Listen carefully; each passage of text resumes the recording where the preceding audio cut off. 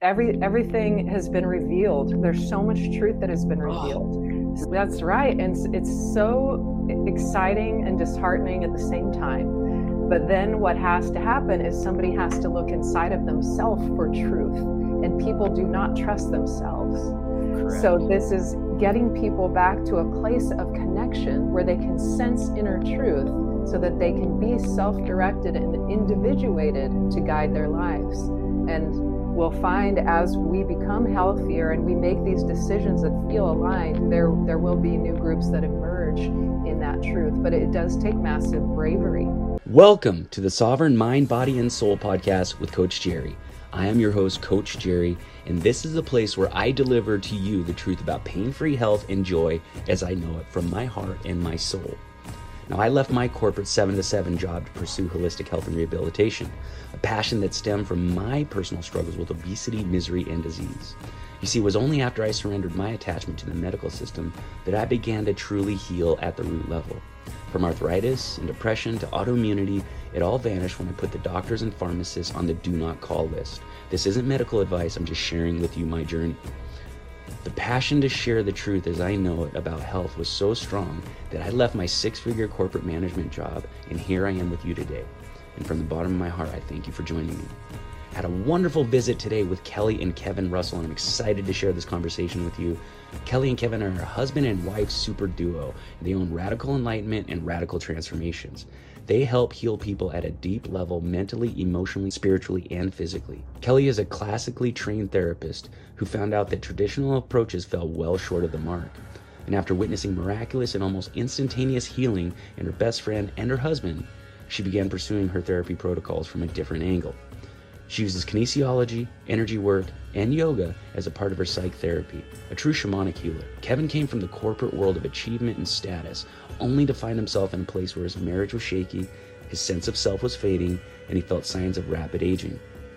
A divine awakening sparked his higher self to call into action. He started experiencing quantum growth and personal development in his soul, propelled him to write a book called My Guy on the Ninth Floor, and he wrote this book in 2.5 weeks. Phenomenal read. He now helps people break their cycles of being stuck by getting them in touch with their highest self. He's a clairvoyant transformation coach currently, and he uses his soul to connect to yours and follows its lead. We get into so many deep topics like why are we prone to mass formation trances? What is individuation? And how does a lack of individuation create a dependence and throw us into adult survival mode trances? We even show you how to connect to your higher self to help solve some of life's biggest riddles. I actually participated in one of their exercises. It was fantastic, it was quick, it was efficient, and it was very effective. I thank you for joining me today, guys. Relax and enjoy the show. Welcome everybody to the Sovereign Mind, Body, and Soul podcast with Coach Jerry. I am your host, Coach Jerry, and just as a reminder, I'm bringing this podcast to you to share the truth about health as I know it. It's come from my heart and soul, sharing my personal journey, my personal experiences, and my friends with you. And today I've got a couple wonderful friends. I got Kevin and Kelly Russell here. They are transformation guides, coaches. Kelly is a psychological kinesiologist, and Kevin is a clairvoyant transformation coach. And they work together. They work together in group format. They work together one-on-one. You can find them at radicalenlightenment.com. That's for group participation or anything outside the realm of one-on-one coaching. If you want one-on-one coaching with either Kelly or Kevin, you can find them at rapidtransformationsessions.com. Kevin and Kelly, thank you for joining me. Welcome. We're excited to be here. Looking forward to Kevin, it, Jerry. How you doing, brother? Doing really well, really well. It's a beautiful day. I'm looking forward to the conversation. Yeah, I'm looking forward to this. I've been excited about this for weeks. Kelly and I have been going back and forth, and I going to be doing an app, and so there's going to be a new podcast for that as well. But it's like, why wait? Let's just do this, and then when I get the new one, you'll come on that as well. Right? Oh, that's awesome! And so both of you guys come at this from a different angle than most people. Yet you're providing something that everybody, if not needs, could certainly benefit from, and that is transformation, becoming their best self, getting their inner world integrated. And I would love for you guys, if you don't mind, take a brief moment, and we'll start out with you, Kelly. Maybe you're next on my screen, but just tell us what it is that you do and what people can expect working with you guys. Yeah. So It's a way to access the subconscious programming where all of this, the trauma patterns run and those stress programs run. I really look at it like a cell phone with apps that are running. So sometimes we have these experiences in our life that feel painful, and it's this program that's running in the background, and it becomes something that we can't really see or name, but it affects our every life. It's like a bruise that gets poked. And we have ways where we can access the program and delete the program or put the program to sleep so that it's not taking up all your bandwidth and your energy. So part of what I do is help people access the program, lower the stress around it, and then we establish positive beliefs to support them, whatever they want, whether it's, I want to find my soulmate, I want more abundance in my business, I want to figure out what's my true purpose in life, and I want a career that I love, I want better health, whatever it is, we figure out what the blockages are and then we address those. But then also, once we remove those blockages, we want to fill it with the good stuff. It's not just enough to clear it. We want to access a better optimized path to help you move forward. And then we create actionable items to get you there. So to me, it just clears up all if we go to talk therapy, we could go in the wrong direction for 6 months. Yeah. The body doesn't lie. So it helps guide us to that root issue so that we can save time and create changes where they matter. Boy, isn't that the truth? And there was a time when that stuff was like, oh, that was hypothetical, pseudoscience, airy-fairy. But guess what? Science has caught up, guys. So if you're still in denial about everything that Kelly just talked about, look at that, because she's speaking the truth. She's absolutely speaking the truth. And I just can't be more excited to dig into this conversation with you guys. Their catchphrase, guys, like what they promise to deliver is that they help you find the inner freedom no matter what is going on the outside. Now, if you think about it, that's a bold promise, but if you know what's causing it, there's nothing stopping Kelly from helping you source that and helping you get to your best version of you and a happy version of you and a healthy version of you. So thanks, Kelly, for sharing that. And I can't wait to delve into more. Kevin, go ahead and let us know exactly how your approach, the way you use your clairvoyance and your natural ability to intuit with people to get them to transform and to get them to take actionable steps. Yeah. And I'm glad you said natural ability, because it is. Every single one of us comes pre-packaged with clairvoyance, clairaudience, clairsentience, future casting, as far as defining what we want to experience and pulling it towards us and informing the system at the energetic level of the new reality. We are self-healing. We are remote viewing. All of those things are completely natural. So I feel like in my own journey, I just accessed some of those natural capabilities are already within us. But my approach is really similar to Kelly's. We really came up with very practical practices that we learned and integrated on our own journeys of not only working on ourselves, but working on our relationship together. And the additions really just help to augment that. So an example would be, I was working with a client this week and we were circling a stressor or a trauma that was underneath the symptoms that they were experiencing, and couldn't quite put our fingers on it. And so I just dropped in and opened up, and I was like, okay, it's something to do with a sister. And we had worked together for a little bit, but hadn't really opened the door to those more intimate family relationships. And she said, well, I don't have a sister, I have a stepsister. And I was like, okay, so something to do with stepsister and mom around this age. And her jaw dropped. And this speaks to the continuity of life and the synchronicity. She said, you know what? I haven't thought about my stepsister in 5 years. And then yesterday, the day before we were working together, she said, all of a sudden she just popped into my mind. And so to Kelly's point, like the body knows everything that's going on. And then it was just me having an access point to that information as well that really helped to either confirm or solidify in the client's mind, yeah, this is the right place to look. It was the place we didn't want to look because there was some tenderness there. Yeah. But with guidance and just moving through that experience instead of looping on the story, we're able to really disarm that reaction at the subconscious level and neutralize it. So when we reach for the subconscious, mind body reaches for those reactions out of a safety program, it's not there. That program's not there anymore. Those pages of the manual get ripped out. Yeah. And then to Kelly's point, it's like, okay, now how do we want to experience life instead when we touch on these tender spots? And it can be with neutrality. It can be with confidence and calmness. We can really establish the how and the why in a collaboration with the clients. But yeah, and it comes through in interesting ways. There's some more exotic ways that it's come through as well. I'm happy to dive into if we get to that point. Yeah, please put that on your list of stuff to talk about, because this stuff, I find it fascinating. I know very little about it. I know that I have experienced what you're talking about. I don't know how to make it happen. I've just experienced it. Yeah. And we've talked, guys, Kevin wrote a book called My Guy on the Ninth Floor.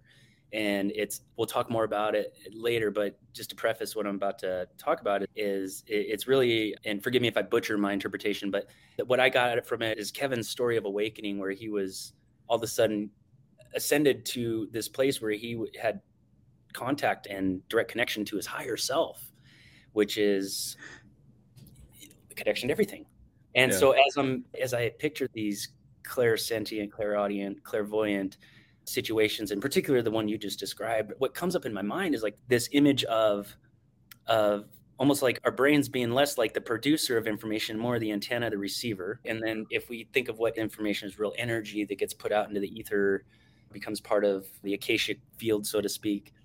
But we've got two antennas in the room, but one antenna is open and receiving, and the other antenna might be looking for certain frequencies, and the frequency that has their answers they're not open to, but you are, and so you're able to channel that for them. Is that anywhere near what's happening in your experiences, Kevin, or can you break that down further? 100%. That's a really great way to present it or describe it. And I'm in the same camp. I don't look at anything really originating in the brain. I look at the brain more like Grand Central Station, where it's a lot of coming and going and a lot of traffic and a lot of different expressions taking place. And so that's where the power of observation and curiosity really comes in, and staying out of any place that I think I know the answer. Yeah. And that's really been a place of powerful operation for me, because when I stay out of a place of thinking I know or forcing, I know, it opens it up.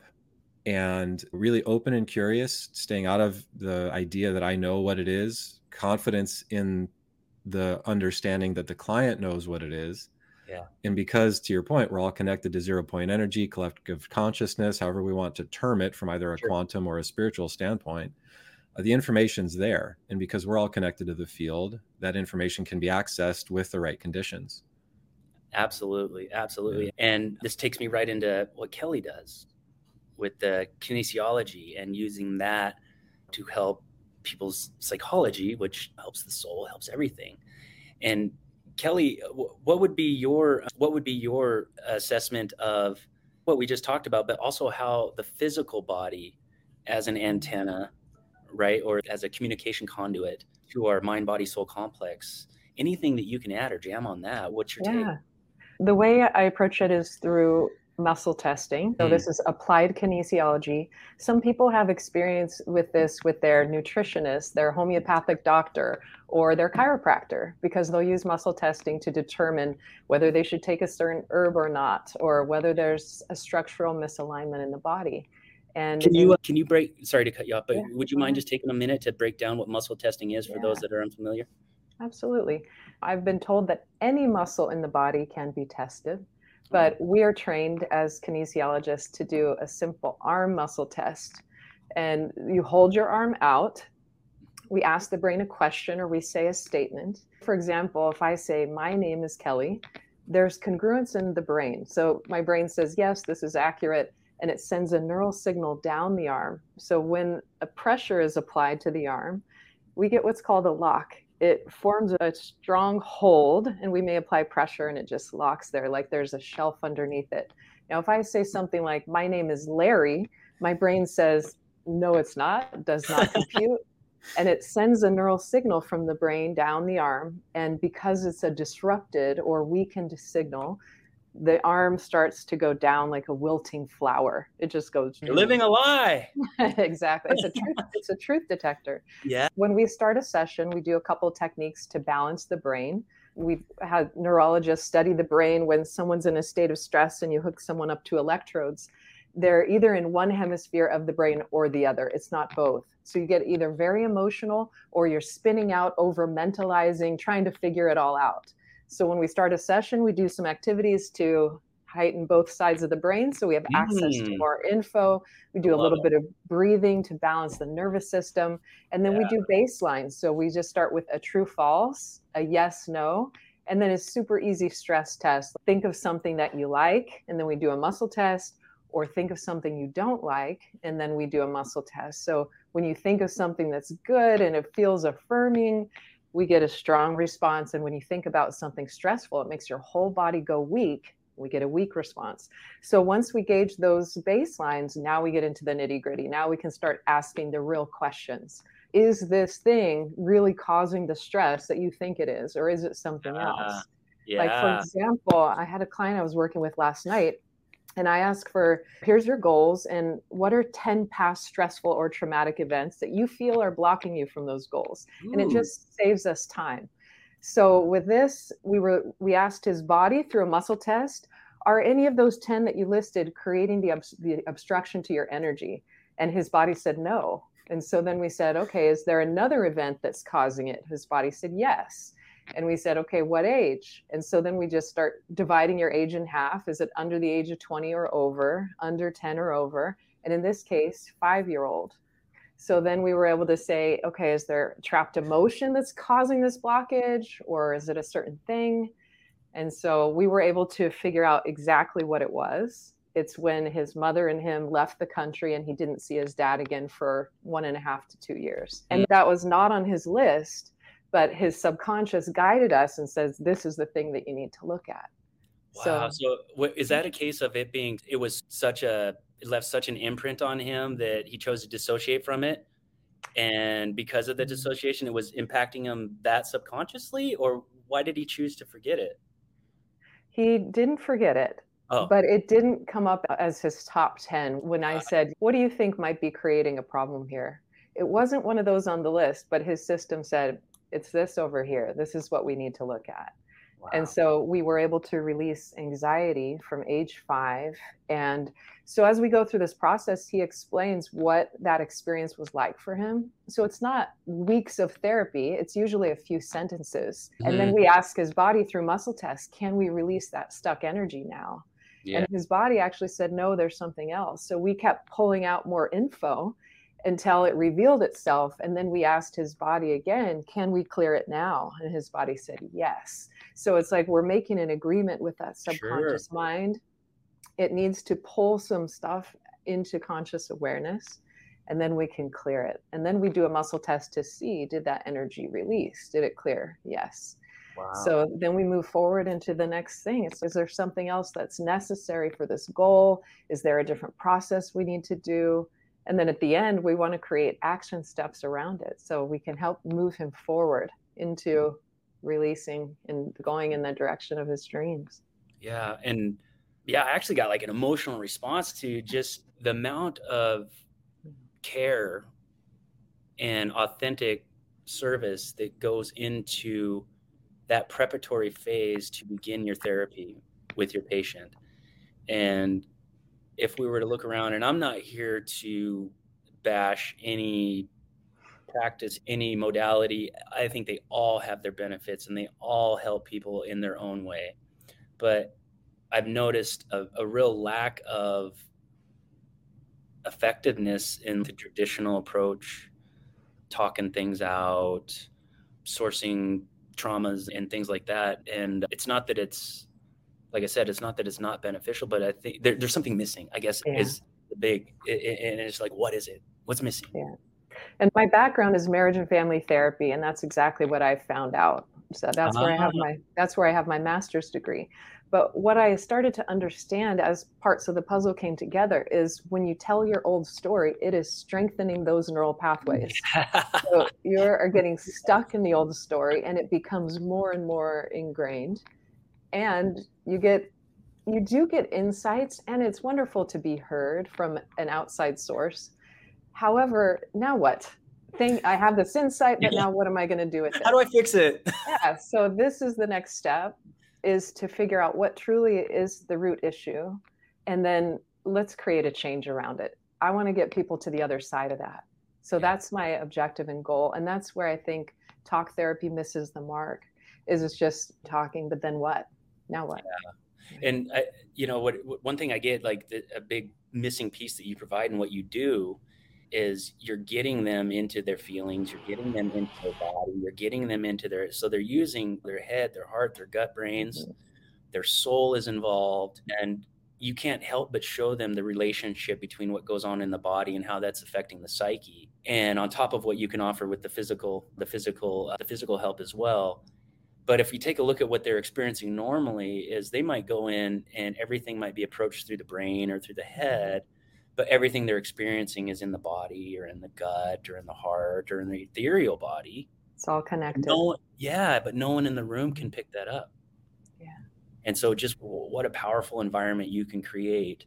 Now, what caused you to go from the traditional couples therapy to serving in this capacity? Are you still doing both? No, I switched. My best friend broke her back. I watched her try to heal with Eastern and Western different modalities, and nothing worked for 2 years.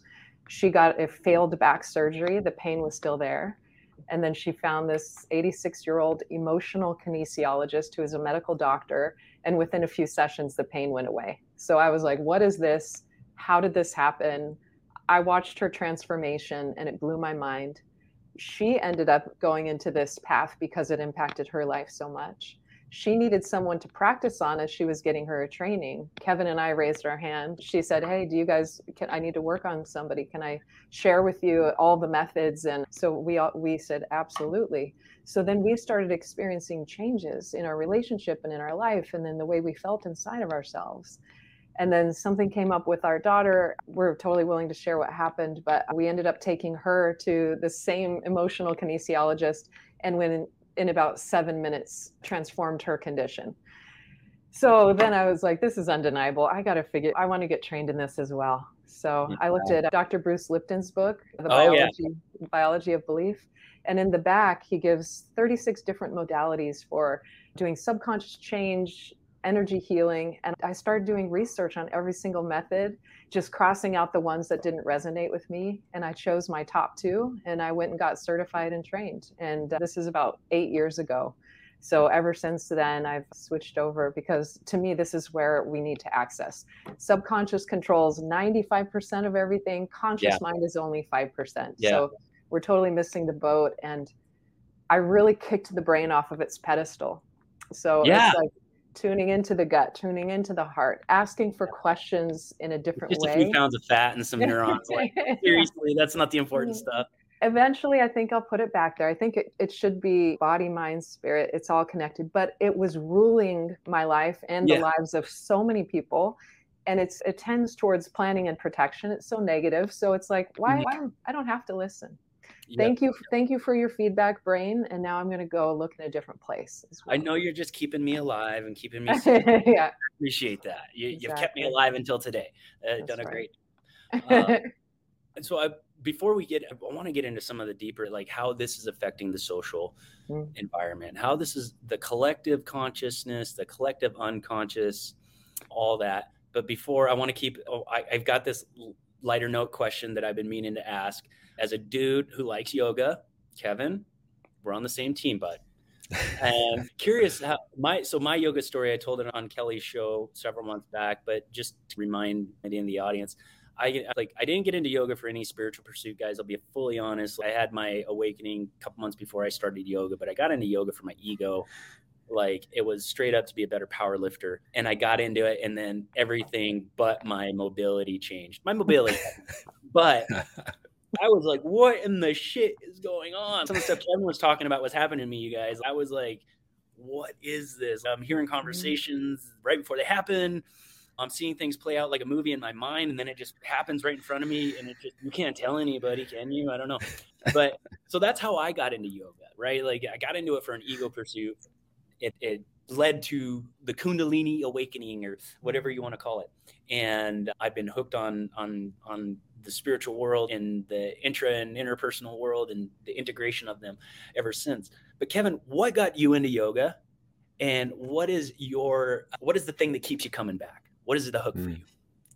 I love it. So Kelly and I started practicing yoga at the same time, pretty much. This was a little bit before we got married, if I remember right. Yep, Back in the early 2000s. And I think part of it was get in like wedding shape a little bit, but It's always the ego that gets us you know, in, doesn't it? but for me, when you mentioned the powerlifting, so I grew up surfing, and my goal was to be able to surf at as high a level as I could for as long as I could in life, and recognizing that strength, balance, and flexibility were very important key factors to that. So it was that kind of, hey, I want to be as functional as I can for as long as I can. I want to be like Dick Van Dyke when I'm in my 90s doing planks and sit-ups and Russian twists or Turkish twists or whatever in the yard, like showing off on morning television. I'm like, yeah, that's my goal. So it was feeling good, really was the reason. And it pushed my boundaries in ways that I hadn't pushed them before. I don't know if they still do it, but if you're of a certain age, you remember those flexibility and strength tests in school where they have that box and you reach and you have to get over a certain. I think they quit doing that because it was hurting people's feelings. But yeah, I remember. So I went from not being able to touch my toes to being able to do a forward fold with my hands flat on the floor. Wow. And it's not for any type of accomplishment. It just felt really good. Right. It just felt so good being able to get deeper, and getting into a deep squat felt so good. Where you see more indigenous or closer to nature populations, that is one of our most natural positions, from elimination to communication, gathering around a fire. It's a lot of deep squatting. Yeah. And so mine was a beautiful thing I heard from a teacher one time was, what we're doing on this mat is not the yoga.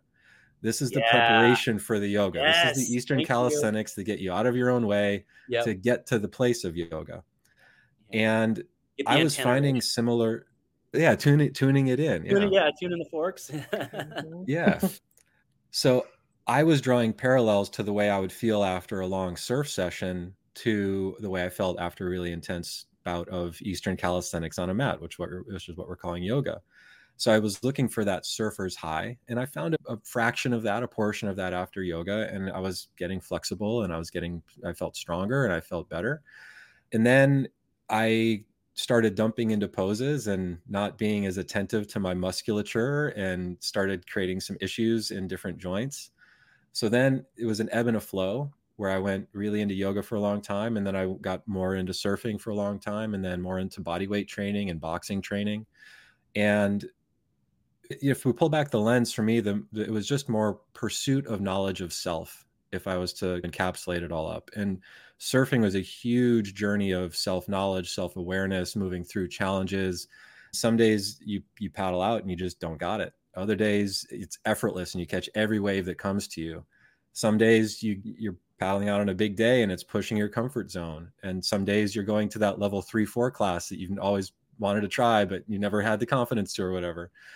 So yeah, just really getting to this place of deeper comfort with my mind, body, with me, just as a being. And at the same time, getting to those places where there are those that are more practiced. I was in a Tim Miller class out here in Encinitas, and it was a full Ashtanga primary series. And there's a younger couple at the time that are practicing in front of me, like going down into a back bend, where from standing to a back bend where your hands are on the floor, coming all the way back up without assistance. And I'm just like, you guys are amazing. And I hate you, but not really. But it was just this like reflection of, oh my gosh, like I'm getting my butt kicked here and these two are playing. I love that contrast. And it's just a signpost that everybody's at a different place in any journey with whatever we're pursuing. And none of it matters, because if we get into comparison and judgment, then we get into misery and attachment and resistance. And yeah, it's amazing learning spaces, amazing arenas for self-growth and more physical comfort, and using the bodies in the way that it's intended, which is regularly and actively. Yeah. So yeah, just it's been an all over journey, but one I keep with me for sure. Yoga is definitely a tool in the toolbox. That's awesome. And I just asked Kevin that question because as a coach, one of the things that, especially from my male clients, that seems to create a lot of resistance is when I recommend yoga. And they're like, give me a stretching program. And it's just, I can do that, but you're not going to get the flow. And I'm not a yogi, so I can't give you a yoga program. But yeah, so that was just another male to share their yoga experience, because it's it's something you should try. It's awesome. 100%. And that's always been a curiosity for me as well. Even there's a more active flow that Kelly teaches called Budokan yoga. Yeah, I've seen And that. That looks it's freaking kick ass. it's so much fun, and it is a challenge for sure. Sure. And I haven't figured out, we touched on ego. So I haven't figured out if it's like ego, or if as males, we're not quite as stout and stoic as we thought we were, if we get knocked off our pedestal thinking about a yoga class. And also Yeah. competition and comparison. I feel as guys, that's a part of our operating system default. Once we're enmeshed in the outer world of life, we use that as benchmarking where we're at. We compare ourselves to others, which is not a healthy, not a healthy expression. So for me, I've always been like, push those comfort zones. Yes, give me something challenging. I want to get knocked down and move through and figure it out. So maybe an openness, maybe is in general, like girls are more open to that. Like my interpretation is like much more barbaric. It's like when I do yoga, it's like I feel so feminine when I'm like my heart, opening my heart zone. And guys, what do we prefer? Yeah.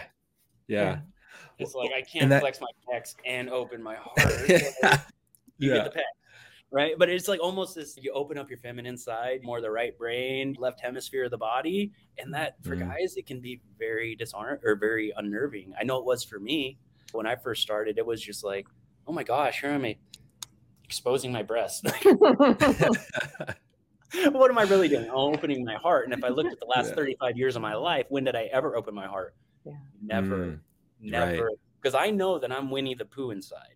And I'm 5'7" at the time, like 190 pounds, which is pretty big for 5'7". Yeah. So I've got to build this big tough thing, because if you figure out that I'm Winnie the Pooh, you're gonna walk all over. Yeah, you're gonna rip out my stuffing and my squeaker, and I'll just be a puddle on the floor. But I won't be able to do anything with it. And let me ask now: have you found you've been able to embrace more of your Winnie the Pooh-ness and find strength? And there's amazing power. Yeah. I bring my honey pot. There's so much strength in the Pooh-ness. Yeah. I'm just a little wimp. I'm a little. No, I wouldn't say that. I would say more of an amazing softie in certain ways than a wimp. Yeah, a lot. I'm just vulnerable. I'm scared to get hurt. I'm scared to get taken advantage of. I'm scared that somebody's going to make friends with me and give me loyalty for a long time, then take it away. And those are all my normal fears. And I'm okay. Those programs. Yeah, I'm okay with that. And if it happens. I've been working with people a lot on this image of a love warrior, because a lot of people come to me with relationship trauma. Things have fallen apart and they've had their heart broken. So it's this whole idea, like fall down 9 times, get up 10 times. Yes. That some people can close down their heart and shell up. And you see the result of that in old age. They're crotchety and angry and just don't trust anybody. Versus this image of arms flung wide open. Yeah, this can hurt brutally. Stuck a knife in my heart and jammed it all around there, but I will get up again and I will love with an open heart. I will give and receive love freely. Yeah. So it's just like being a love badass. It hurts, but I've experienced hurt before and I'll do it again. Watch me. That's right. This is my game. This is my game time, baby. I practice all day, every day. Let's get in the game. There you go. Hurt me if you can. It will hurt, and that's okay. Do it again. Yeah, and obviously that's a lighthearted way to really look at our resistances, right? The things that we aren't willing to confront, the things that we aren't willing to face at face value, and ask what if, how come, what's my role in it? And my mind immediately goes to, it's probably recency bias, but my mind immediately goes to the collective, and partly in large part of the social climate, but in large part of the work I do as well. Because as you guys know, you might have an individual come to get coaching from you, but that individual is dealing with the social conditioning. And when they go home, right, their wife or husband might not really care that they're on this plan to eat organic food and to stretch every night and to breathe and meditate or whatever protocol they're on. And so that's another layer of resistance. But what I'm seeing is this, I don't know if you want to call it karma. I don't know if you want to call it the piper's getting paid. But we're in a fourth turning, these last several decades of things that were really good for a while, and it created softness, right? And the softness invites us to look to escape our pain, look to escape the truth, look to escape connecting to and being compliant or relational to our highest self.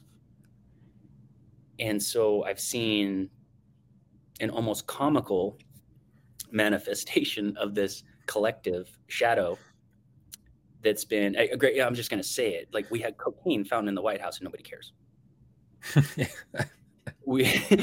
Hello, that's just an example, right?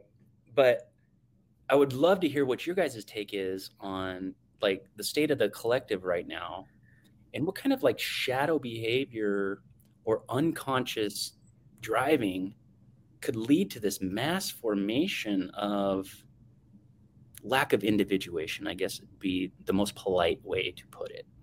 So yeah, what do you guys think about that? Whoever wants to go first, go ahead and jump in, or you guys can talk at the same time, but I would love to hear your guys' take on it. You can go, Kevin.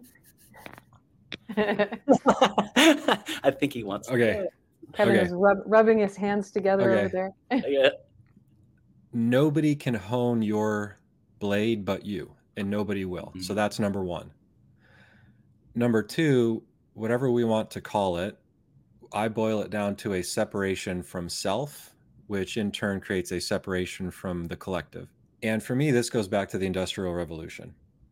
And so, not to go too far afield, I promise this will all tie in. It's all good, so man. If we look at the robber barons from the late 1800s, it was like the Wild West of industry and capitalism. And Rockefeller is one of the most prolific names that we hear. And in my research and in my understanding, one of the most collectively challenging and destructive forces that we've experienced in the last century or so. It starts with the dependence and domination in the petroleum industry, and then it moves to pharmaceuticals very quickly in the early 1900s, as well as the formation of the Federal Reserve, which the founding fathers were abjectly opposed to. So there's a lot of locus of control shifting away from the population in a republic or in a democratic republic and moving more towards those that have money and have power. And then also choice is really stripped away in a large part in the 19 teens with the Flexner Report, which was commissioned by Rockefeller to denounce natural healing and to say that the only medical model that is approved is the petroleum pharmaceutical-based medical model, which basically is with petroleum-based products cloning natural compounds, naturally found derivatives, and saying, no, you can't patent nature, but you can patent a carbon copy that's produced from another substance. Yeah. Taking the shamanic recipes and making them synthetic. Exactly. Yeah. Which is really extracting our cycle from the natural cycle and interjecting what the oil is in the earth. And it's not the oil that's necessarily the bad thing. It's all the things we're doing it and the lack of care and attention we're really giving to the outcomes that are included with this singular pursuit of this is the only energy form source. There's coal and there's other things involved, but largely petroleum's dominated the last 150 years or so. So then we get into world wars and locuses of control and propaganda. And if we look at what happened after World War II, a lot of the propagandists and a lot of the scientists that Nazi Germany was using came to the United States and started doing very similar things, working at NASA.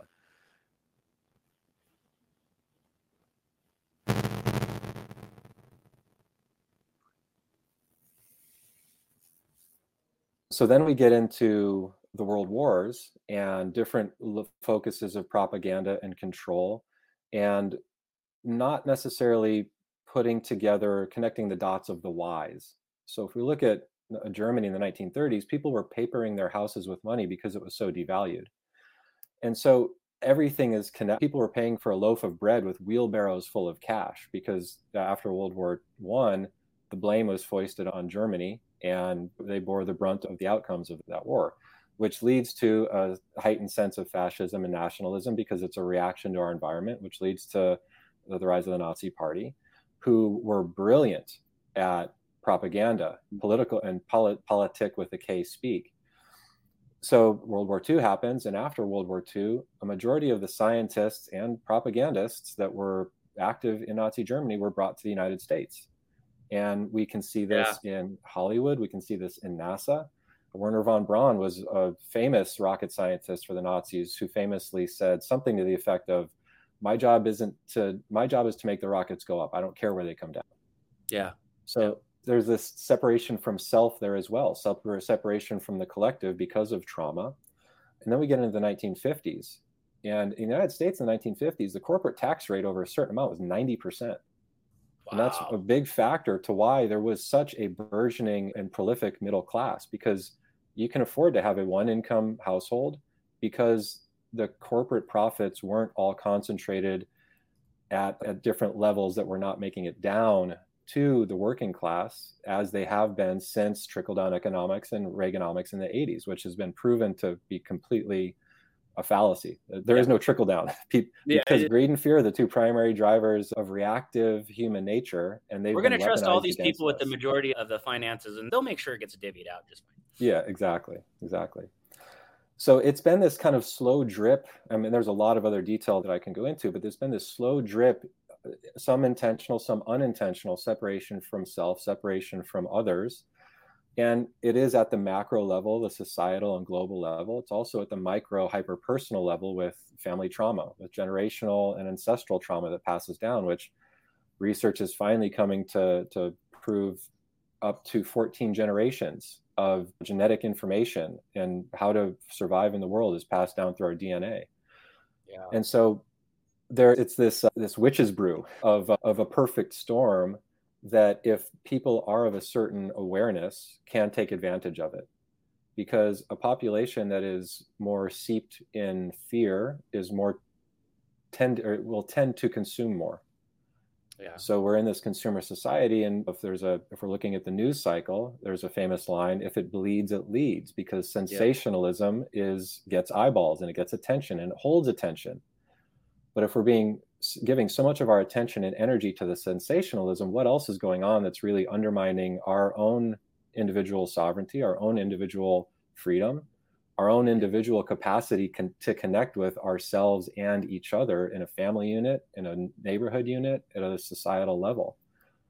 And so it's top to bottom a choice once we get to that place of recognition, but a lot of us may not even recognize there is a choice, because so often that's the way it's always been done, is the excuse that's given. Yeah, to break that down and unpack what I heard, basically there was decades ago, the Rockefeller Foundation set it up so that we would be, for lack of a better term, cogs in a system. Yeah, the intention for both from a healthcare standpoint and a worker's standpoint was to create an educated enough population to work a factory line. Yeah. And that's where the American education system's founded in. Yeah, and so that creates a society, to skip a bunch of steps to the conclusion, but that it creates a pathological society, right? Because there's nothing healthy about doing mindless shit for 40 hours a week, right? There's nothing healthy about that. There's nothing healthy about mortgaging all your free time and all your enjoyment now for a 401k later. That, let's be real with what happens to that. It goes to surgeons and physical therapists and doctors, and not as much gets spent on travel as we'd like. But what that does is that creates a situation where an individuated person becomes an outcast in their social circle. They become somebody who can't really fit into the news cycle, because really, to keep up on current events, you're just keeping up on false flags, or living false flags. So we have a pathological society that in order to fit in, you have to be sick. And to not be sick, you have to be an outcast. Now we talk about the psychosocial, physiological effects of that. So it's like almost this situation where you can't help but battle mental illness at some form in your life. So it's almost, I don't want to get too conspiratorial, but it's almost set up either intentionally or unintentionally, but the system is set up to create miserable people. Yeah. And so it's like, what do we do about that? You find people like Kevin and Kelly, for one, don't mess around. And the reason why I say that is because that's tongue in cheek, but honestly, like when I heard Kelly talk about how she prepares a client and or patient or whatever they're in for, Kevin, when I hear about your approach, what I'm not hearing is somebody who went to medical school for 10 years, because they had a really successful father, a really successful grandfather, really successful uncles, and they knew they had to pick between being a doctor and a lawyer. So they picked being a doctor. And I don't know why I picked psychology. Let's look at that uncle and father thing again. But that's not what you're getting with Kevin and Kelly. But you might get that in a standard clinical setting. And again, I'm not here to bash anybody. I'm just trying to share my observations and my experiences in the world. So Kelly, I'd love to hear your take on that, as well as your observations and assessment on the collective shadow behavior that we're seeing right now.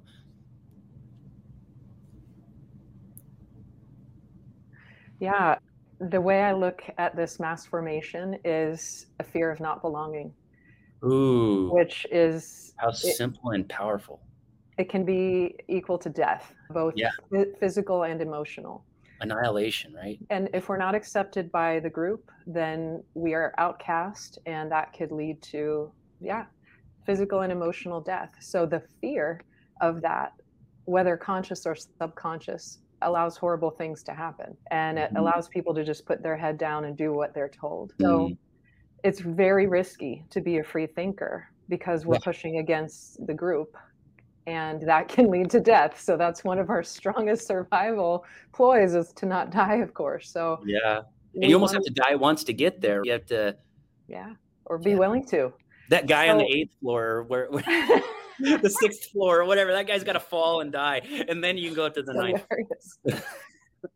So it's what happens is we put our faith in somebody else that we believe has more knowledge or more power to tell us what to do. And what we've discovered in the last few years is that every system is broken. The education system is broken. Our political system is broken. The medical model doesn't work. Everything has been revealed. There's so much truth that has been revealed. That's right. And it's so exciting and disheartening at the same time. But then what has to happen is somebody has to look inside of themselves for truth, and people do not trust themselves. Correct. So this is getting people back to a place of connection where they can sense inner truth so that they can be self-directed and individuated to guide their lives. And we'll find as we become healthier and we make these decisions that feel aligned, there will be new groups that emerge in that truth. But it does take massive bravery. Yes, absolutely. And you hit on so many home runs. You just hit like 10 home runs right there, as far as being able to conceptualize things in a very easy to digest manner for people. And you broke it down so beautifully. It's a tribal association thing, or a fear of annihilation, or fear of being accepted. It's a fear of not existing.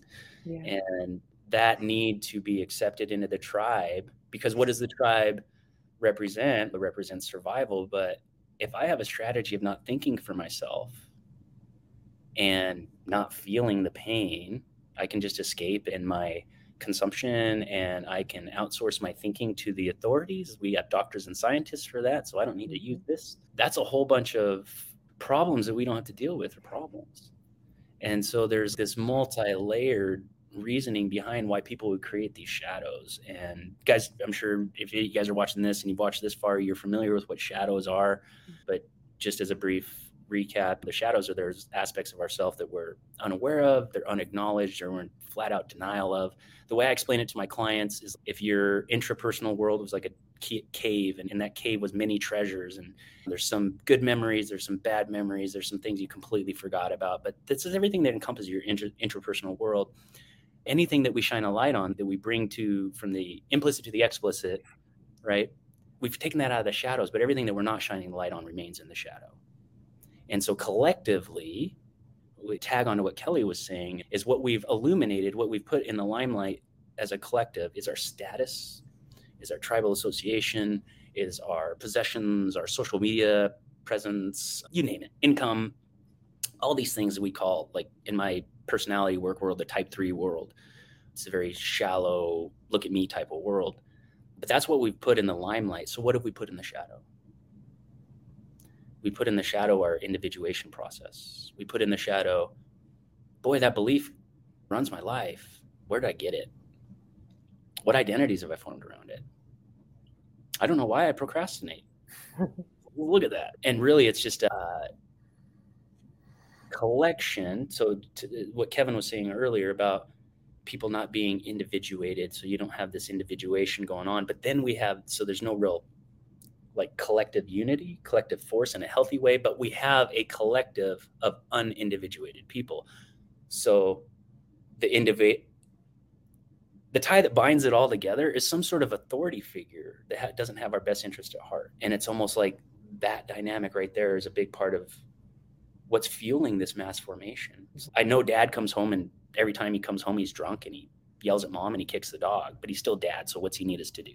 No matter how pathological we know it is or how abusive it is, we still go back for more because we're children. We haven't snapped out of those trances, those triggers, those imprinted events in our body and our mind and our soul. And so if we were to think about, obviously, what's the next step? And so it's got to happen. It's either got to happen at the collective or it's got to happen at the individual, or the individual affects the collective. So we've touched up on it. Like we've got to, as individuals, grow up. We got to hike up our pants and do what needs to be done. But if you guys could say, in the work that you do with people and what you've seen work, what is one thing that anybody and everybody could do, like starting this month? What's something that they could do to increase their chances of becoming more individuated by the end of next year, let's say? Practices. There you go. So Kevin, why don't you share a couple of your disruption practices, and then I have an idea as well. Yeah, so I was going to say disrupt. And when you say disrupt, what are you disrupting, Kevin? Yeah, so that is the number one way to shift your physiological reality in moments. And what we're disrupting is the fight, flight, freeze limbic system response that most of us, that's our main operating system a majority of the time.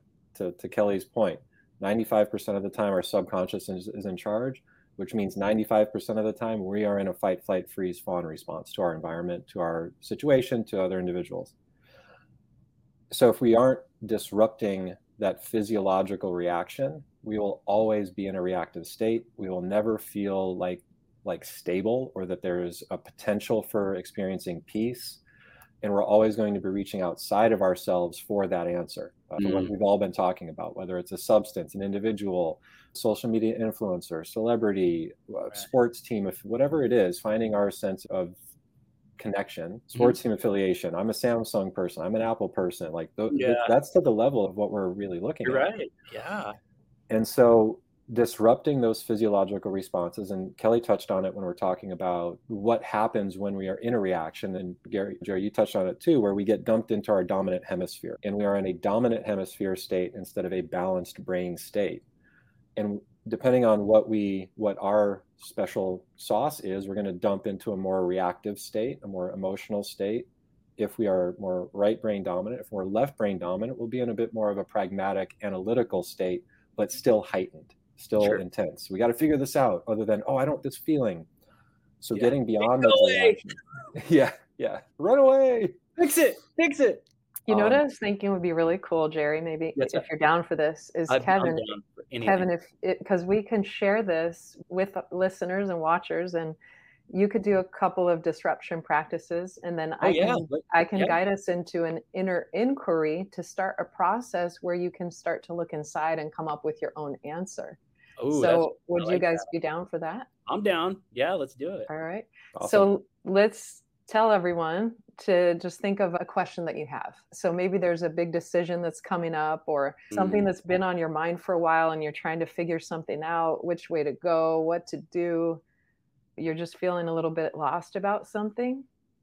And see if you can come up with one thing that you'd like more clarity around. Okay. Okay. And then Kevin, why don't you do a couple practices, and then I'll do the inner inquiry. Yeah, that sounds good. All right. So we'll do it with you. Okay. So this what do I do? Just sit here and wait for you to ask questions? Yeah. Okay. Yeah. So I'll guide us through this part. Okay. So the first thing we're going to do is a brain synchronization technique. And now we're getting in a little bit to the electromagnetic reality of our existence. We are electromagnetic beings. We produce energy at a heightened state. A trained athlete can produce as much energy as required to heat an oven to 350 degrees Fahrenheit. So if we're not disrupting our electromagnetic field and we're in a stress response, that is the resonance that we are putting out in the world, and that's the resonance we're going to experience. So in order to disrupt that, almost unplugging the internet and plugging it back in a way, we have to get back into that whole brain state, dual antenna, instead of just the single antenna. So you can do this seated or standing, and we're seated right now. So just go ahead and start lifting 1 foot at a time up off the ground, like a seated march. And then we're going to add thigh taps to that. So your left hand is going to tap your right thigh. Your opposite hand is going to tap your opposite thigh each time you lift your foot up off the ground. So left hand, right thigh, right hand, left thigh, each time you lift your foot. And now comes the most important part. So eyes open, chin parallel to the ground. Look up and to your left to start. Left upper corner of the room, keeping your face straight forward. We'll do about 20 taps here. Marching, tapping, face swing forward, eyes up and to the left. And when you get to about 20, everything stays the same, the marching and the tapping. The only thing that changes is your gaze. So shift the way you're looking to the upper right corner of the room without changing anything else, facing forward still. Now, I just had a little bit of a yawn, which is a form of an energetic release. You may feel some tingles. You may feel some buzziness in your head. You may feel your digestion start to move. You may even feel like you need to use the restroom. These are all natural energy. I just feel like I want to laugh. Yeah. So that's part one of the disruption that Kelly mentioned that we guide clients through. This next one is one of my favorites, and I call it a bellows breath. Okay. So if you can stop tapping and marching if you're still doing that. So this one, we're going to pair some really short burst, intense holotropic breath with another whole brain state of being. So for this one, cross your right ankle in front of your left and cross your right wrist on top of your left. And from there, you can just rest your hands right on your thighs because we're going to be doing some quick switches. So for this one, I use the term bellows, but I recognize that maybe those aren't as prolific as they used to be. But if anybody's got a grandmother and you see this little accordion looking thing next to the fireplace, or if you've ever seen an old movie with a metalsmith, there are these big devices we can use to fuel fire, to really add fuel to the fire. So that's what that quality is what we're looking for with this breath. So it's an open mouth inhale and exhale, relaxed abdomen on the inhale to get as much oxygen in our lungs as we can. And then it's a forceful exhale through the mouth, like you're trying to blow a candle out on the opposite side of the room. Yeah, exactly. So when we loop them together, it's going to sound like this.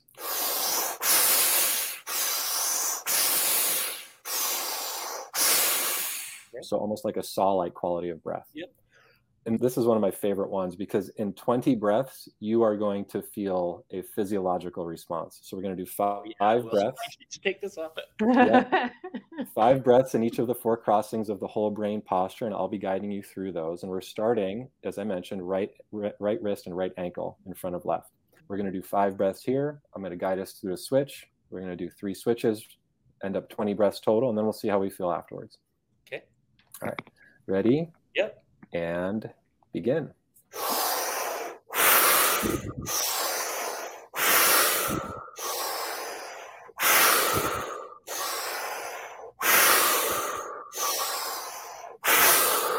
Switch just the wrists. 5 more.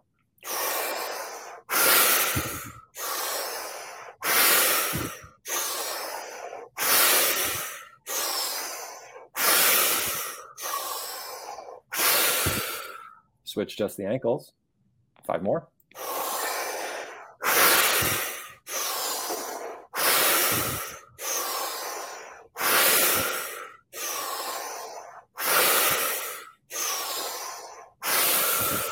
Switch the wrists back to their starting spot. Last 5.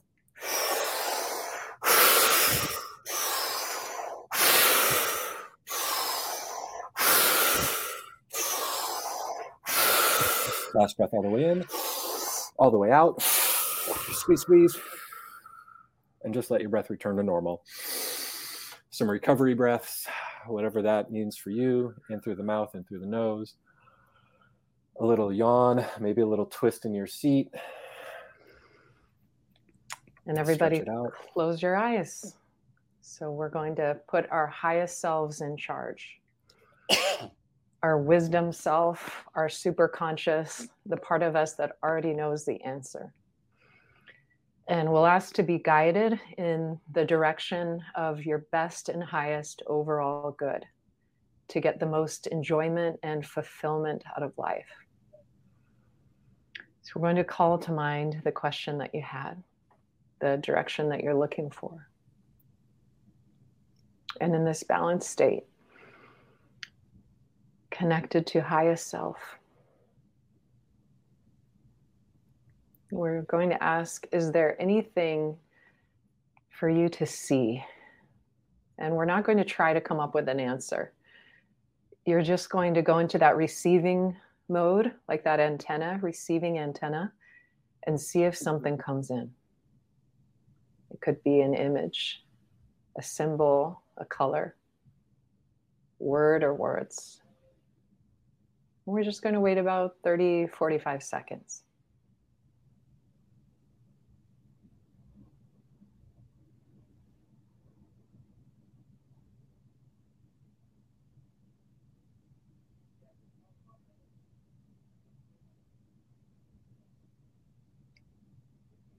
Is there anything for me to hear about this? Something I need to hear? It could come as song lyrics or a word or even a knowing.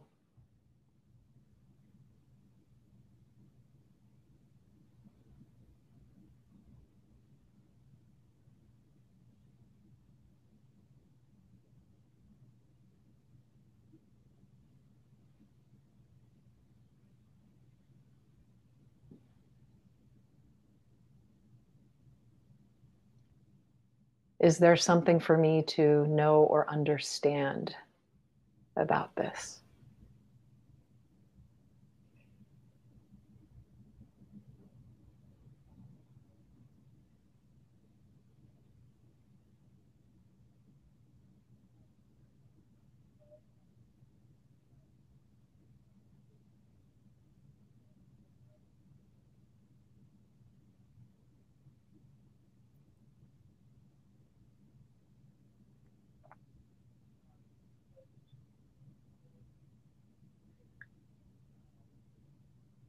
Is there anything I need to say or do about this?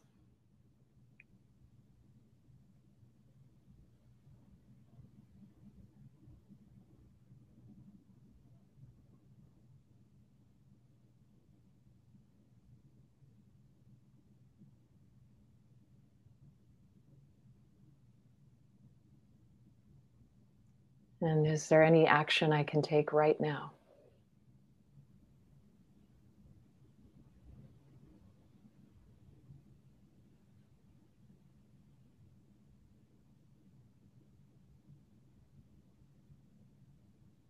And open your eyes.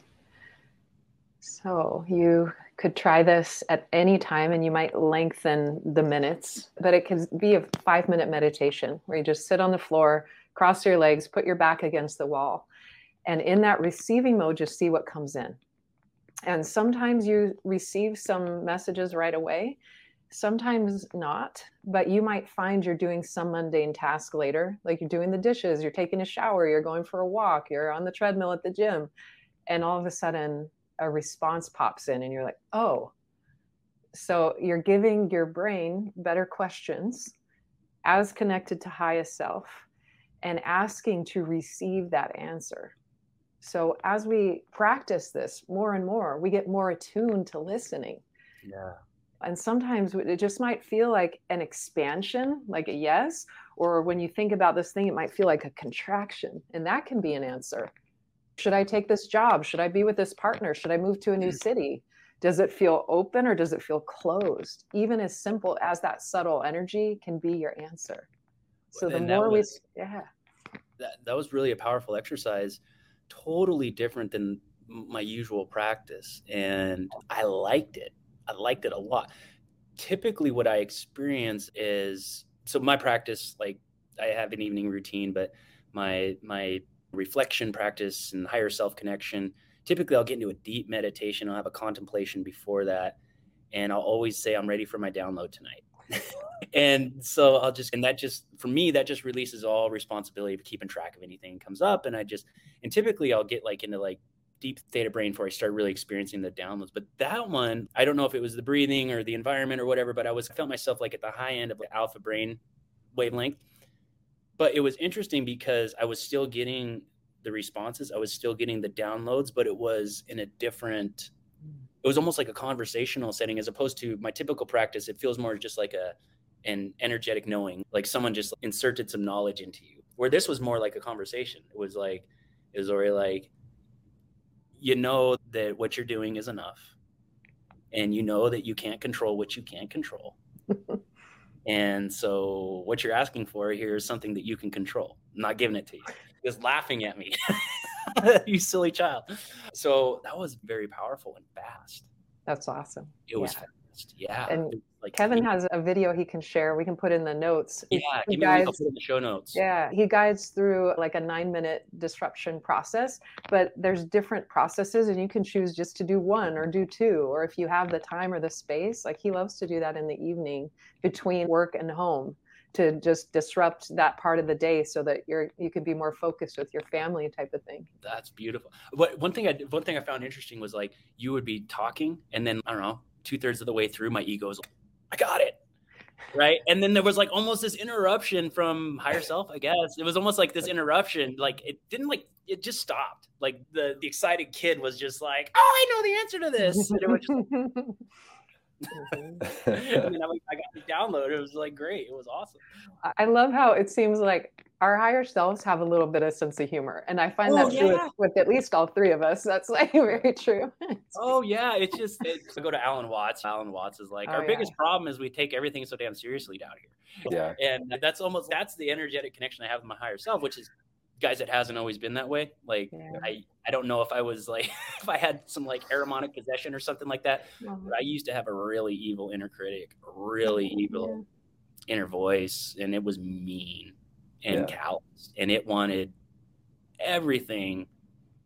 Anything I did, it was like just inviting me to sabotage. You know, it was like putting a chocolate cake in front of a fat kid every morning. And so going through similar practices, like this does work, you guys. This stuff absolutely does work. And I wish I would have found you guys 3 years ago. That's for sure. We have a powerful process. Kevin is the expert at this one, I would say, where we help change the relationship to your inner critic, or the protector, we might call. Oh, you give me goosebumps. The way I heard it described is like your inner critic is a little bit harder on yourself than the worst critic you've ever had. So it could have been a coach or your dad or something. Yep. And so if we can just be a little bit harder on ourselves, then somehow we can do better, and then they're going to love us or accept us or praise us. If I can expect more out of me than they do. But this is like Kevin's wheelhouse. So when we have people that, and I think all of us can use it, is doing a process that usually takes about 90 minutes where we totally transform your relationship with that inner critic. Yeah. I recommend it. Yeah. Guys, there isn't, okay, it's easy hyperbolic in this world, right? There's so many wonderful things to talk about and so many mystical concepts, but I'm going to go out on a limb and be hyperbolic here, but there are very few things that I could say that would be as impactful and life-changing as forming a relationship with that inner critic. It's not about shutting it up. It's not about changing its mind. It's not so much about standing up to it. That's part of the process, but it's more about just forming a relationship, because as far as I can tell, that's a part of your higher self mechanism. It might be the underworld of your higher self. I don't know if that's even a thing, but we tend to just want to keep it quiet or run away from it or appease it, as opposed to forming a relationship with it. And then that thing's not my biggest cheerleader. I can never feel alone and unsupported ever in my life, ever, because my higher self won't let me. My inner critic won't let me. And the worst thing, was that your best, Jerry? Was that your best? Let's be honest. That's as bad as it gets for me anymore. I would differentiate highest self from inner critic, because in the place of your highest self, all is forgiven, you can do no wrong. All is love. But this is a different aspect of self that can help us develop. And as you said, part of it, I joke of kicking the brain off of the pedestal. This is part of that mechanism to keep us safe and protected. Yeah. But it does have an important role to play that we can honor and value and listen to, and like you said, transform our relationship to. Yeah. Yeah. Beautiful. What do you say, Kevin? That's the hugest, I think that's the hugest factor that can go into this approach to self-inquiry and transforming those relationships, is differentiating between those voices. Yeah. Because the wisdom self, to Kelly's point, 100% unconditional love, unconditional acceptance, unconditional support, bar none. The critic, and I like to not only create a relationship, but to transform the relationship with that inner critic, because we've already got a relationship to it, and for most of it, that's right. If you had a mean boss and he kept saying shit that didn't make sense, wouldn't you go, where did you get that? Where did that come from? Yes. Just curious. Or do we quit? Right. Yeah, you say that over and over again. Do you have any proof? Yeah. And then also giving the critic and the protector at the right time, once we've moved through some of these processes, a new job. Yeah. Oh, because there you go. At the core, they want to help. They are they are here for us. Unfortunately, because of the lives we live, being here for us is keeping us locked down, because it's too dangerous out here. Yeah. Don't take chances. Stay within the program, stay in your channel, stay in your lane. Don't deviate, because that can be dangerous. You get kicked out of the tribe, or you might kicked out of the family, disowned. Yeah. And that happened a lot in the last 2 years. That did happen. Oh, It's a real thing. I don't talk to my father anymore. It breaks my heart. But and so the way I describe it is, the critic is an aspect of our razor blade blanket. So think of when we're born, the only safety we ever have is our blanket. Each one of us has a binky when we're born. And I do feel where we come from is a place of unconditional love and acceptance. And we can access that, as we just talked. We can experience that in life based on getting out of our own way, disrupting those patterns, all those. We're born into imperfect situations, and our parents are dealing with their stuff, which then develops and expresses in potentially traumatizing, debilitating ways, but it's informing each and every aspect of that, is informing our system of what to be aware of, what to be cautious of, beliefs to adopt in order to survive. But a lot of those aren't necessarily in alignment with unconditional love and acceptance. And so it's that separation that weaves these individual razor blades into our blanket. And it's the only blanket that we know for safety, but each slight or each time we have an experience that's less than unconditional love, it's an information step that is honing our operating system of life. And this is all usually within the first 7 years. And then we grow up and we repeat programs all the time. Yeah. And we also get to adulthood with this cape of razor blades. Yeah. With all of this alive. And that's exactly it. And it's like our systems are like, you're still, and this is the challenge with our systems. They're extremists and they're generalists. And our mind-body systems don't care about our happiness. They don't care about our fulfillment. All they care about is survival. And if we're surviving, everybody at the home office is getting raises. We're doing a great job.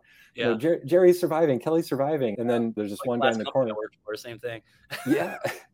And then there's this one aspect in the corner where it's like, yeah, but boss, are we happy? Are we living? Oh, shut up. Don't worry about that. You're surviving. Face behind the face doesn't ever smile. So it's getting out of those survival mechanisms. And with the work, it's unstitching those razor blades. And it's really discarding this blanket, because it's a recognition that everything comes from within. Our power, our fulfillment, our connection to others, our connection to self, our connection to whatever we perceive our source to be. And if you're an atheist, it's super whatever your name is. Everybody's got a source, no matter your belief. Yeah, this applies to everything. Yeah. So it's this opportunity to really start transforming those mechanisms of life to work more for us in ways that we really want, and instead of ways that others think we should be experiencing. Yeah. One thing that keeps coming up for me as I talk to both of you is just how complex and nuanced and layered and integrated and holistic we are as people, and how we don't take that approach in relating to people. And like the blanket, a lot of what I do is personality work with people. And really the personality work is to get to the soul work. It's just, that shows me where your razor blades are in the blanket. Do you take the blanket everywhere? Do you ever take it off? Does it, you got like a key, like a master lock key around the neck? But we get into these modes and these patterns of behavior because of the blanket and the razor blades, and then we fall into this belief that that's who we are. Yeah. I said, oh, this is me. And I do Enneagram. So it's like Enneagram. I'm a type 8. And I don't know how many Enneagram groups I'm in. And everybody's, I'm a type 4. I'm a 3. I'm a 2. And I do this. That's just your survival strategy, interfacing with the world. Let's go. Let's get a little deeper. What's causing that? So that's so cool that you do that, because you create an understanding, but then it's still going beyond that to what's beyond that label you just created is the deeper truth. So I love that you integrate that, Jerry. Yeah, because one thing I think you guys probably have taken them too, but everybody's taken personality tests, and it's always been like through employment, right? And it's just like, what did you get out of that personality test? I'm an ENFJ, or I'm a blue, or I'm a yellow, or my love language is this. And it's just like, yeah, but what do you know about yourself that you didn't know before? Right? That was for your boss. That personality test was for your boss. It had nothing to do with you. So we could actually get some places with this stuff. So it's beautiful. And speaking of getting places, so before we go, we've got a little bit of time left, but I want to get into first of all, were you guys together when all this event, the book event, the 9th floor event, where Kevin, I'll let you tell the story, but this is, an awakening story, like to the max. And I'll leave in the show notes how to get a copy of this book. This book, guys, I literally opened it, listened to it, but listened to it from start to finish. And then I started it over and listened to it again. Great book. I could never tell you haven't read 50 books, Kevin. It's a very well-written book. But just curious, what was it? Were you guys together at the time? And then when Kevin had this rocket ship to the 9th floor, what did that do to Kevin and Kelly's relationship? And what kind of fireworks, what kind of interesting stuff has come out of the woodwork since then? Yeah. So Kelly and I have been together since 2002. We were married in 2004. And what Kelly shared about our daughter, that kind of journey into these tools, was 2016. And then my experience was 2019. And we were 17 years into our relationship and 15 years into our marriage when this happened. And some people get the 7-year itch. And for us, it was more of like a 14-year, where we would argue semantics and we would disagree, and we would just be causing turmoil and dis-ease in our relationship and within ourselves by proxy. And then our daughter was the impetus, the instigator that really set us on this path. And I took the bull by the horns and I ran. And the two biggest factors within all of that for me were learning how to self-muscle test and learning the emotion code, which is, how would you describe that, Kelly? Kind of a diagnostic tool set? Yeah, once you learn how to muscle test yourself and get an answer, it's a binary code, yes, no, true, false. And so the emotion code is just a list of what we call dense or limiting emotions. So if you're feeling something intense and you don't know what it is, you pull out this list and you ask your body, is it in row A or row B? Is it odd or even? And your system guides you to the emotion, and then you can uncover more about it. You can say, all right, the emotion is betrayal. Is it something that happened in my past or right now? Is it something at work or at home? And then you're testing your body for the yes, no response until you get the answer. And then you can release it. Yeah, you release the energy of that emotion. And the other big factor we talked about, 95% of our thoughts are going to be repetitive or looping in some manner. And about 85% of our thoughts on any given day are going to trend towards negative. So I took all that and I said, okay, if we're at the 85 and 95th percentile with negative thoughts and repeating looping thoughts, I'm not listening to any of it. I'm done. And so I started muscle testing everything: what to have for breakfast, what shirt to wear, what show to watch, where to go, what do I want to run, box, yoga, or do surf this week, just because I was like, I can't trust anything in my head. And so in retrospect, what I recognized I was doing was training my intuition, training myself back to that inner knowing that had always been there. And with each step I took, and again, I was a benefactor of Kelly's journey to this training and these modalities, and also our friends, because I was the tester. Like, hey, do you want to do this process? Yep. Hey, do you want to try this approach? Yep. So I was saying yes to everything, and really getting to the capital T truth of what we try to escape on the inside. So one example is Kelly and I were working with this Western MD who also practiced kinesiology. And we were fighting, and we wouldn't say it because we were dismissing it or describing it away. Oh, we're just semantically disagreeing, but we were fighting. Yeah. We're not seeing that. Yeah. But I don't think we ever slept apart, and we were in the same bed, and we wouldn't always want to be sleeping right next to each other, but we would at least touch feet, touch toes. And a lot of times I'll tell this story and people are like, "Oh," but I'm like, "No, wait." It was a beautiful expression. I wouldn't change a thing. But when we got to the root of it with inquiry from this doctor, he said, "Now, Kevin, when you guys are fighting and this came up, he said, okay, hold on, let's talk about this. When you're fighting, how far away do you want to be?" And I said, that same distance. I don't want to be any further away. I could not have held my arm up to save my life. It was a weak response. Okay, I guess just the other side of the bed, weak response. Okay, I guess when we're fighting, I want to be in the other room. And at this point, I'm guessing. Right. Nope, weak response. And then I took a few beats and I took a breath and got connecting with that knowing, as we've been touching on. What I heard in my head was a different galaxy. And so when we fought, part of me wanted to be in a different galaxy, a galaxy away, because of how it was feeling. And that tested strong. Yeah. So once I got to that truth, even though it sucked and it was painful, and Kelly really took it hard because we were both in different constructs of co-creation and codependency in some ways. Once we were able to both move through that, what I found, and Kelly, what I feel like you got to, was this a greater place of non-attachment, a greater place of more peaceful presence. And it was just more of, that's okay. It's okay to want that because it was, or to have your system react that way, because it was a very intense experience. And now once we addressed it, we can let it go. Yeah. And it doesn't have to control our behavior, our interactions, or our outcomes as much anymore. Yeah. And so it was a 3-year journey of highs and lows. And I remember in the early days, I'd go to a session with this doctor individually, and I'd be reaching for the door handle and the waterworks would just start. It was just this eruption of emotional release.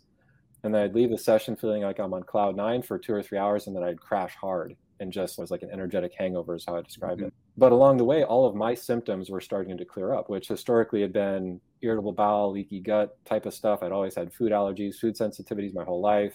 Yeah, autoimmune response. Exactly, yeah. So my expression in my family was a lot of allergies and environmental sensitivities. Food, environment, mine expressed with physical ailments. So a lot of ear infections and strep throats before the age of 5. I was on an elimination diet of food when I was in 2nd grade in the 1980s. Wow. All that stuff started. Yeah. And then everything settled in my 20s. And then once things got comfortable in our relationship in our 30s, all of these underlying triggers and programs really started to rear their ugly heads. Uncooked seeds. Yeah. So I was dealing with pre-hypertension, high blood pressure, anxiety, stress, depression, leaky gut. Unfortunately, some of that as well. Yeah. Leaky gut, irritable bowel. We're here to be honest. Yeah. And even a little bit of erectile dysfunction for a little while. Yeah. And this is where it's a yes. And we touched on this a little earlier. So nothing's created in a vacuum. And it's not this, if I have a compound fracture, I'm not going to do energy healing. I'm going to go to a surgeon and get that thing set. So to that point, I did some blood tests and recognized I have the MFTHR gene, which impacts the absorption of B12 and how readily our system absorbs it. And I was doing testosterone injections, feeling good, but I was like, this is a stopgap. It's not an answer. So cool, add B12. Oh my gosh, I'm feeling better. This is great. Okay, fantastic. That lasted 4 or 5 months. And then I started to slip back into old patterns or old symptoms. And so that's the yes and. So our inputs matter, the energy we take in with food, with hydration, with nutrition, with media, with social media, with content consumption. It's all energy going into the system. Yeah. And if we're not releasing the energy, if we're not hitting that pressure release valve, whether through physiological responses, getting outside, exercising, getting in nature, breathing deeply, we're not getting underneath the surface, those are just going to build and then explode into symptomatic expression. So I'm feeling better, and then I clear my stuff, and then I start feeling my old symptoms come back, and I start muscle testing. I'm like, this is mine. Nope.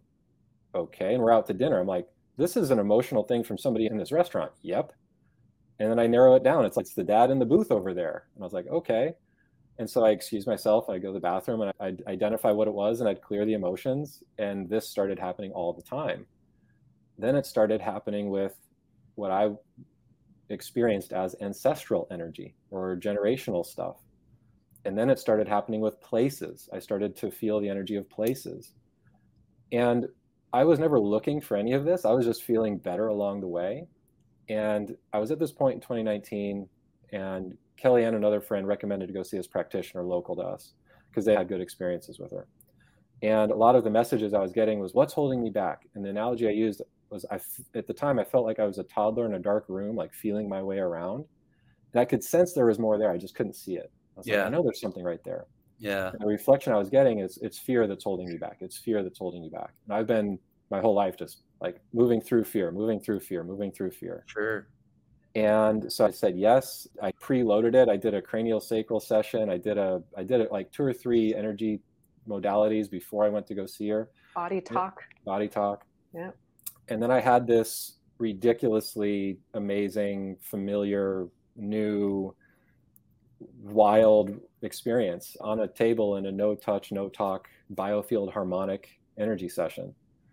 So the practitioner got information from her guides, from her connection, and I had my experience, which I can only describe as, after some prep, was like mainlining unconditional love, like flooded every cell of my body. And Jerry, I think you have a similar experience on the mat.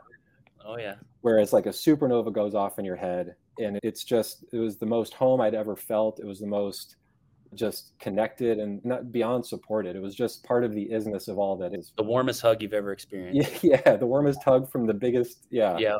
Yep. And the voice in my head changed, which was interesting. So what I heard in my own voice was, oh my gosh, I'm so glad you made it. We're going to have so much fun together. Oh my gosh. So mine, Kevin, I was in the middle of a meditation, and I connected to the 9th floor guy, must have been. Yeah. And I just get this download, let it go. So I start letting it go, and I just start losing it. Just churning through. I'm at the local gym in the yoga studio. I love it. And I'm sitting there in the middle of the yoga studio in a chair. And then about halfway through my bawling session, I get this download. It's nice to meet you. And I just lost it. Like, what was that? Like, I'm about ready to go into it again. Woo-wee. Yeah. When I read your book, I was like, this is a thing. This is a thing. You're not crazy. You might be, but you're not crazy because of this. Yeah, totally. That was it. Yeah. And it was profound and amazing and shocking and surprising and all the things all at once, really, just like you described. Yeah, go ahead. How about, have you always been like a mental processor, and this kind of opened up the heart and gut for you and integrated it all?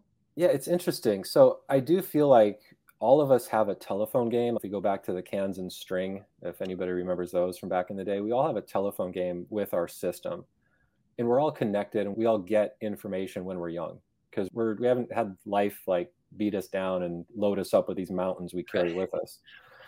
And so, yeah, exactly. Yeah, unencumbered. Yeah, free. Yeah. So for me, it's a relearning of that language, of that intimate language, and it develops and it evolves over a lifetime. And so for me, sometimes I hear it, sometimes I see it as a scene, sometimes it's a movie scene, sometimes it's just a scene that I'm shown, sometimes it's a word like in bright neon flashing in my mind. Yeah. It's like it appeals to a sense we're not familiar with. And I feel like it pulls from our experience too. Yeah. Where it could be a song or a lyric, or to Kelly's point, it could be a color or a shape or a feeling. And it's up to us as individuals to really play with that, to gain a greater and deeper understanding about how our hyper individuated systems react, respond, and communicate with us outside from the neck down. Because I think we receive, especially in the West, we're fairly good at, we can be good at receiving in the mind, but the body is such an important part of that antenna, of the antenna tower. Doesn't it? Everything just doesn't go past. Just then it's a safety program. But no, don't feel it. If you feel it, then you might be in trouble. No matter where we fall on the gender spectrum. And I've noticed people with shamanic gifts are looked at as crazy and or ridiculed. And if we think back to, if we do have this power within us, how would we have nurtured this? And primitively, like, how would this become a part of us? You would need a shaman to help you. Yeah. But now we don't have that. So we get these and we ignore it. And just like in the exercise we did, that was like a higher self communication system that I was yet unfamiliar with. Yeah. That I was like, oh my gosh, I can receive these messages like in like high alpha brain. Wow. Okay. I didn't really realize that. Yeah. Kelly, curious to hear what your experience was as all this was unfolding. Kevin's going through his awakening, you're having yours. But I would like to know too, I'll ask you the same question. Before you started experiencing this, were you always open in your heart and your gut center, or were you a mental processor as well? Definitely mental processor. I knew at 12 years old I wanted to go into psychology. When we started working with this emotional kinesiologist, he started muscle testing my body, and he's like, "You don't know yourself at all." And I was like, "But I've self-analyzed since I was 12. Of course I know myself." But he would ask me questions and everything would go white, and my world would go whoom, whoom, whoom. I'm just hitting up against a subconscious block. And I just remember something about some truth came up with this muscle testing with this doctor. And it was like, in fact, you feel unlovable and it's dangerous to love you. And my body was like, yes. And then he said, what's going on with you right now? And I touched my face and I was like, water. And he said, what is that called? And I was like, crying. You said water? Yes, I was so disassociated from it. Wow. But when the truth came out and my body had that response, it was recognized as truth. So that's why the brain got off the pedestal. I was like, okay, there's some stuff here that my brain is protecting me from. You don't need to know that. Shove that down. Don't look at that. And for about 2 weeks, I felt like everything is a lie. And I was like, I don't know what to trust. The rug has been pulled out from under me. And then after 2 weeks, I was like, of the awakening. Yeah. And then I was like, you don't have to trust what your mind says. Oh my, it's ultimate freedom. So then it just flipped where I was like, it's just talking. It's just wah, wah, wah, wah, wah, wah. It's like a drunk kid. I don't have to listen. So it went from rug pulled out from under, what can I trust, to ultimate freedom. Yeah. And watching Kevin go. You can trust now. That's the beauty. Yeah. What can I? Now I trust my gut. Now I trust my intuition. Now I trust my heart way much more than I trust the brain coming up with answers. And we ask ourselves not very good questions. Why is nothing else working out for me? Why am I so stuck? Why don't I have enough money? Instead, we should be asking ourselves better questions. Yeah. But I watched Kevin go through this, and it was really interesting. He had a day of what he would call like just an energy, what did you call it? Like hangover. A hangover. Yeah. And I said, when I worked with her, she told me to take an Epsom salt bath. And he goes, no, she didn't tell me that. And I go, why don't you get in there? So he never takes baths. He always used to take showers. And he takes an Epsom salt bath. And he explains to me that in this bath, everything just came together. It was like thunk, and outlines to his book and filling in all the information just started coming into his mind. And for the next 2.5 weeks, he wrote that book. And I've never seen anybody in a flow state like that, let alone my husband. And he was smiling the entire time. He was typing on the computer for 11 hours a day or more. And then you would go into the bath for 2 or 3 hours with his little iPhone 6 at the time, typing with his thumbs. And I would say, how's it going? What's going on? And he's like, I can't even get the words out fast enough. Wow. Like, it's just download. Yeah. It was a full-on download. It was channeling like a mofo, just channeling AF, like channeling the shit out of this thing. So he smiled the whole time. So it was really cool to observe someone in that state. Yeah. So what came from that is like 6 different pillars to live from, how to guide. Kevin's whole experience used to be in computers, user experience, user interface, like guiding a user through a process to get to a desired outcome. And I realized with that framework that you were able to help people in that similar way move through a framework to a desired outcome, which is connecting to your higher self, and anyone can do it. Yeah. So through your book, we created our Radical Living course and our Radical Relationship course through what I've learned through my education and what you've learned through your download. So it just culminated together in a program. And this is how we now teach other people how to do it. And it was, to be honest, it was a little bit hard for me because this was like my realm. And before I would ask Kevin, I'd say, you're really good at this stuff. Are you sure you don't want to do what I do? And he said, no, I love my design work. I love what I'm doing. And then all of a sudden, he came home after that day and I can't do my old work anymore. And I was like, all right, what are you going to do? And he says, my only thing I can do is to help people awaken. And so we're like, okay. But it was a little funky because it's like it threw us off center. And in a way, I was like, wait, this is my realm. And you're given all these gifts in my realm. What does that mean for me? And how do we stand? And how do we work together? And we waited for maybe a year and a half or so with things separate. And then we decided there was so much collaboration that we would form a union. And still it's challenging. Like we still face our own insecurities and trying to figure out, how does this work together? How can we get along well and both have something to say and share ideas and information in a way that makes sense and not step on each other's toes and stuff like that. So it is definitely a process of unfolding that we're still working on. Yeah, I can imagine your clients really appreciate witnessing that dynamic and you guys navigating that in real time. Mm-hmm. It may feel awkward and weird at the time, but I bet they appreciate the heck out of it. Oh, thank you. For better or for worse, I'm very forthright with all of my clients where somebody will come, I'm having trouble with my husband. I'll be like, hey, me and Kelly just got into it last week. Yep. You gotta be. And it's open. Yeah. To Kelly's credit, I had my experience on November 19th or November 21st, 2019. And I drove straight to her office and I told her what she shared. And when she had asked me, would you want to do this work? It was probably a year or two prior. And at the time I was living what I would call a fulfilling life. It was great being in the place I was in my design career. And to Kelly's credit, I came to her on that Thursday. I told her, I was like, you guys, I'm so sorry. I got to pause. Okay. Yeah. I'm so sorry. I got to hop on. No problem. I love you guys. I didn't realize how much time had gone by. I was I looked at the clock. I was like, holy crap. I know, me too. So let's just close it out for just saying goodbye to everyone. All right, Kelly. Yeah, and we'll have to put a to be continued on this. I'll just say thank you, Jerry, so much for having us on the podcast. And sharing. Oh my gosh, I love all the interconnections that our conversation made and got to and formulated as we went. It was just a beautiful collaboration of ideas that all came together, and we really appreciate you. Thank you so much for having us on.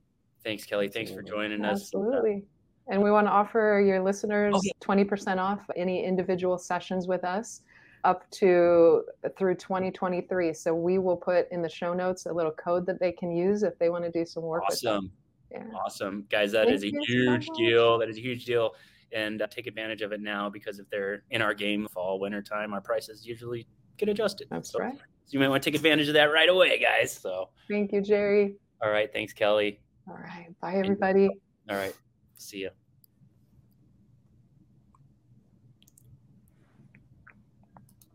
I know we talked a lot about the book, but just so people know, we're going to tell them where to find it. But what is the book, guys? The book is Kevin's story of this awakening. And I know that you guys have probably been blown away by his knowledge and his wisdom. But this is how fast, when you get in touch with your highest self and you learn to follow your intuition and follow the guidance, this stuff happens fast. He said his awakening happened in 2019, the day before my birthday, by the way. Mine was 2017, November, on the Grand Ron River. That's awesome. Yeah. But anyway, so this book tells you all about it. And like he said, he wrote it in 2.5 weeks. And it is if you're into some of these esoteric concepts and some of these mystical, spiritual, enlightening stories, this one, you got to check it out. It's an amazing book. Kevin, where can they get your book? Thanks, Jerry. Yeah, easiest place, probably Amazon. If you are a supporter of more independent bookstores, it's available through Ingram Spark, which is most likely, if it's an independent bookstore, they'll be connected to that system. So your local independent can order it through that approach. And then audiobook is available on Amazon as well. Cool. And it's called My Guy on the Ninth Floor by Kevin Russell. You got it. Check it out. It's a book. It's, I think on Audible, it's about 4 hours or something like that, 4 or 5 hours. Yeah, 3 or 4. Something like that. Yeah. So it's not extremely long, but it's really captivating. It will grab you and pull you in. It's very well written. It's about 200 pages. It's dense with info, and it really is a handbook for getting to wherever you want to get to. And you're so vulnerable and transparent through the whole thing, Kevin. Mm-hmm. So I don't think there's anybody alive that can't relate to what you share in that book at some point in your journey, whether it be pre-awakening or during the awakening process or after. And what I really appreciated about the book was your description of the actual process of awakening. We get a lot of we get a lot of anecdotes about someone's new enlightened state and what they do to stay enlightened and their little drills and tricks and stuff. But this is like the stuff that people don't talk about, like going through the process. And it's like, a couple of those dark nights. And and you're like, man, it's Friday. And if I talk to myself from Monday, we wouldn't have anything to talk about. I don't even know that guy anymore. Like that stuff happens. But anyway, guys, check it out. My Guy on the Ninth Floor by Kevin Russell, Russell, and his wonderful wife, Kelly. They've offered you a 20% discount on their services. I will put it in the show notes, but if you're listening and you don't want to click on it, I get it. You're going to want to go to radicalenlightenment.com, and that's for any of their services that aren't just the one-on-one with either Kelly or Kevin. If you want one-on-one with Kelly or Kevin or both, you're going to want to go to rapidtransformationsessions.com. All right, guys, don't miss out on this opportunity. You found something special. All right. I don't think that's by accident. Your higher self led you here. All right. Follow the cues. Muscle test it if you have to. There you go. I'm confident in your response. All right. I love it. All right, Kevin. Thanks for joining me today, brother. And I would love to. It was an honor and a pleasure. And as you said, the time flew by. So definitely looking to get into it again with you. All right, man. You take care. You as well. All right, guys. Thanks for joining. Thanks for tuning in. Peace, much love, and live well.